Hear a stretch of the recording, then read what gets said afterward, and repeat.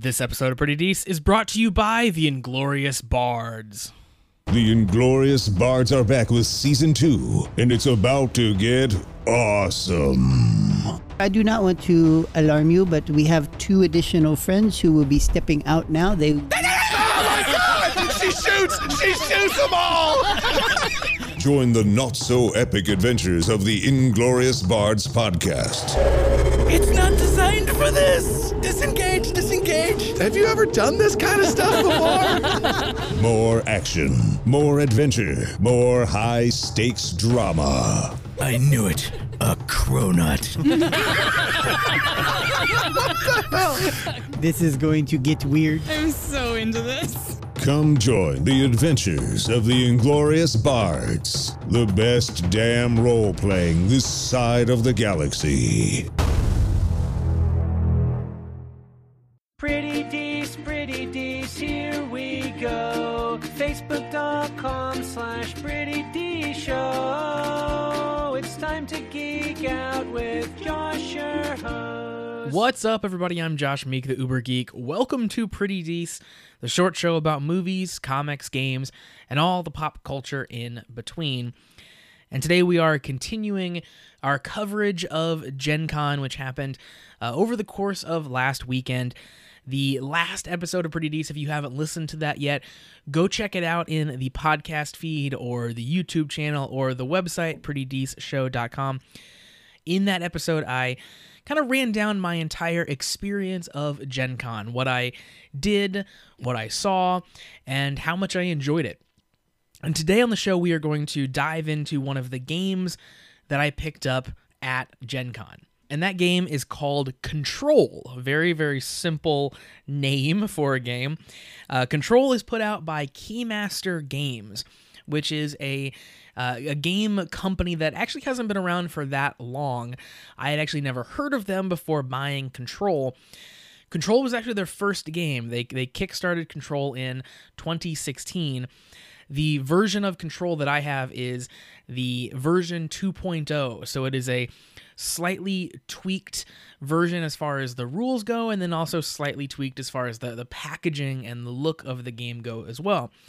So version 2 was available for sale at Gen Con, but isn't quite out yet for the general public, but should be available at some point next month. So if you are looking to pick up the game after hearing me talk about it today, you should be able to find it very soon online or in your local game store.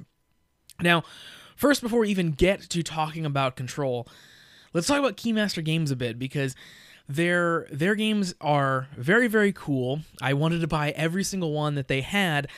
I talked myself down to only getting 2 different games that they had for sale, but they were all really, really enticing. And part of that was because of their art direction.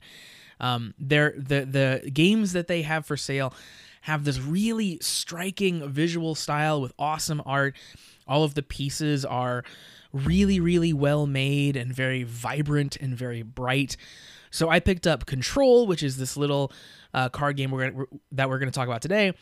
And I also picked up Space Park, which we will talk about in the future, which is a slightly larger box game, but is also supposed to be fairly simple and very inviting for new players and people who haven't experienced a lot of board games in their lifetime. So Control spoke to me because it was a card game, and I love card games. And Control is a game, the flavor behind Control is that you are a time traveler and you are working to escape a rupture in time. Now, Control is based on an existing card game called Cuttle, Cuttle. And Cuttle uses a standard deck of 52 cards, splits them in half, and makes it so that every card, you can either play it for points, which is just the face value of that card, or you can play it as a one-off, where you discard the card, but you get some ability. So every card has a different ability from Ace through 9. Now, Control has that exact same mechanic. You have cards that have values from 1 through 10. You have 2 of each card in your deck, bringing you to a 20-card deck. And every card has an ability on it. Now, The goal of the game is to get to 21 points, and you get to 21 points by having played a number of cards whose value equals 21 or more. So if I play, for example, 2 10s and a 1, there's my 21 points right there. Now, in this game, there are 2 different types of cards, and again, we are trying to escape a time rupture, and we do that by amassing an amount of fuel. So the 21 is the number of fuel cells that you have. So because this is fuel, there are 2 types of fuel in this game. There's stable and unstable fuel. Now, each of these cards has an ability on it. However, on stable cards, you get the ability as you play that card. So that card will count towards your total of fuel cells to go to your total of 21, and you also get the ability right there. There's also unstable fuel, which also has an ability, but you only get that ability if you discard the card. So that's like a one-off in Cuddle, which this is based on. So in that scenario, that card you discard doesn't count towards your total for 21, but it has an effect that is much more powerful than the effect that would be on the stable cards.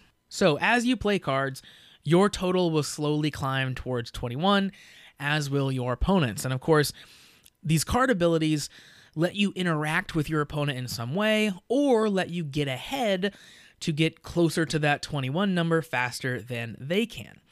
So let's go through some of the possible abilities that cards can have, just so you can kind of get a feel for how the game is going to play out, because so much of the game revolves around these card abilities. So for example, here's a card called Exotic Matter. Exotic Matter has a value of 4, so if I played it out in front of me, it counts 4 fuel cells towards my total of 21 that I'm aiming for. And Exotic Matter has the ability that says I can play another card worth 3 or less. So if I have a card that is a value of 3, 2, or 1, I can play it again for free with the ability on Exotic. So that means that I get to play 2 cards instead of just 1 that turn. Now, that is a stable card, so I would get that ability as I play it. Here is an example of an unstable card. So this is a card that I would have to discard to get its effect. This is Wormhole. It also costs 4. And Wormhole says, look through the discard pile and add a card from it to your hand. So this is incredibly powerful. You don't get those 4 points towards your total of 21. However, let's say, for example, my opponent has already made me discard in some way my Nova card, which is a card that's worth 10 points towards your total of 21.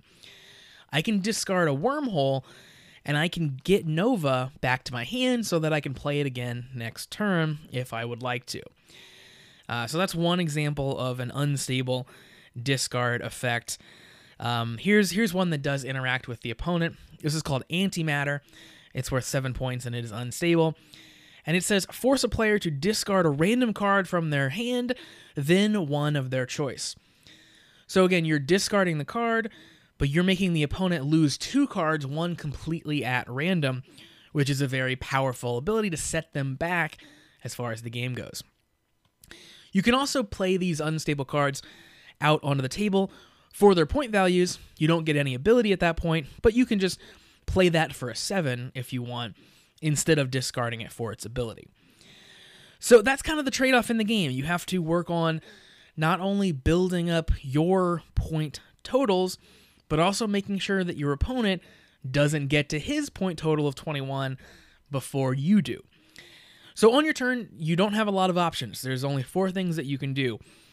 You start your turn by drawing a card, and then you can choose to either draw a card, a second card for the turn, play a card, so either playing out a stable or unstable card for their point value, discarding an unstable card for its ability, or you can diffuse a card. So that's where you discard a card, and it lets you force an opponent to discard a card of an equal or lesser value.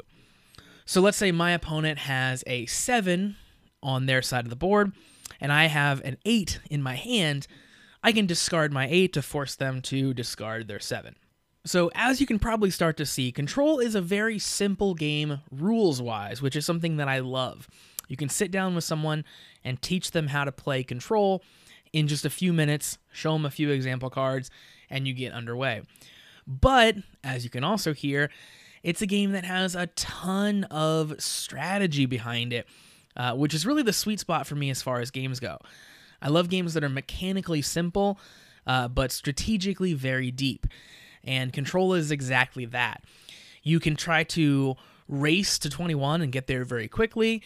You can play a more controlling game and try to get your opponent off of their high-value cards, or empty their hand, or basically just make it so they can't play the game while you then slowly play the game. There's lots of different options, and you have to continually adjust your strategy based on what your opponent is doing. So if your opponent plays a Nova card that's worth 10 and puts them within striking distance of that 21, you might have to remap what you thought your turn was going to be, because you have to get them off that large number. It has all of the great things that a collectible card game has, where you have to respond to what your opponent does, you have to react in some way, you have to change your game plan based on what your opponent is doing. But it doesn't have all the negatives of a collectible card game, like having very complicated rules that you have to teach someone, or forcing someone to spend hundreds and hundreds of dollars in order to build a deck. It's all right here. It's all included. It's all in the $14 or $15 package that you pay to get a single copy of Control.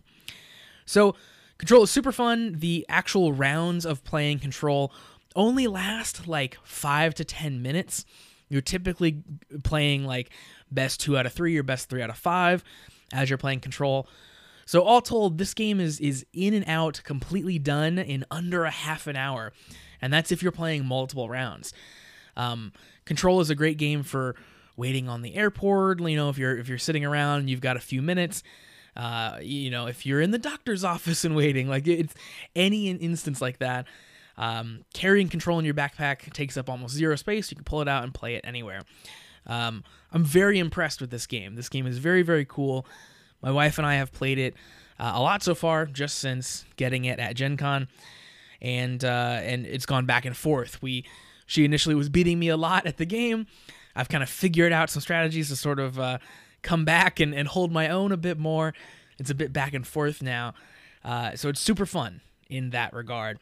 And I'm having a fantastic time with Control and cannot wait to make more people play this game with me.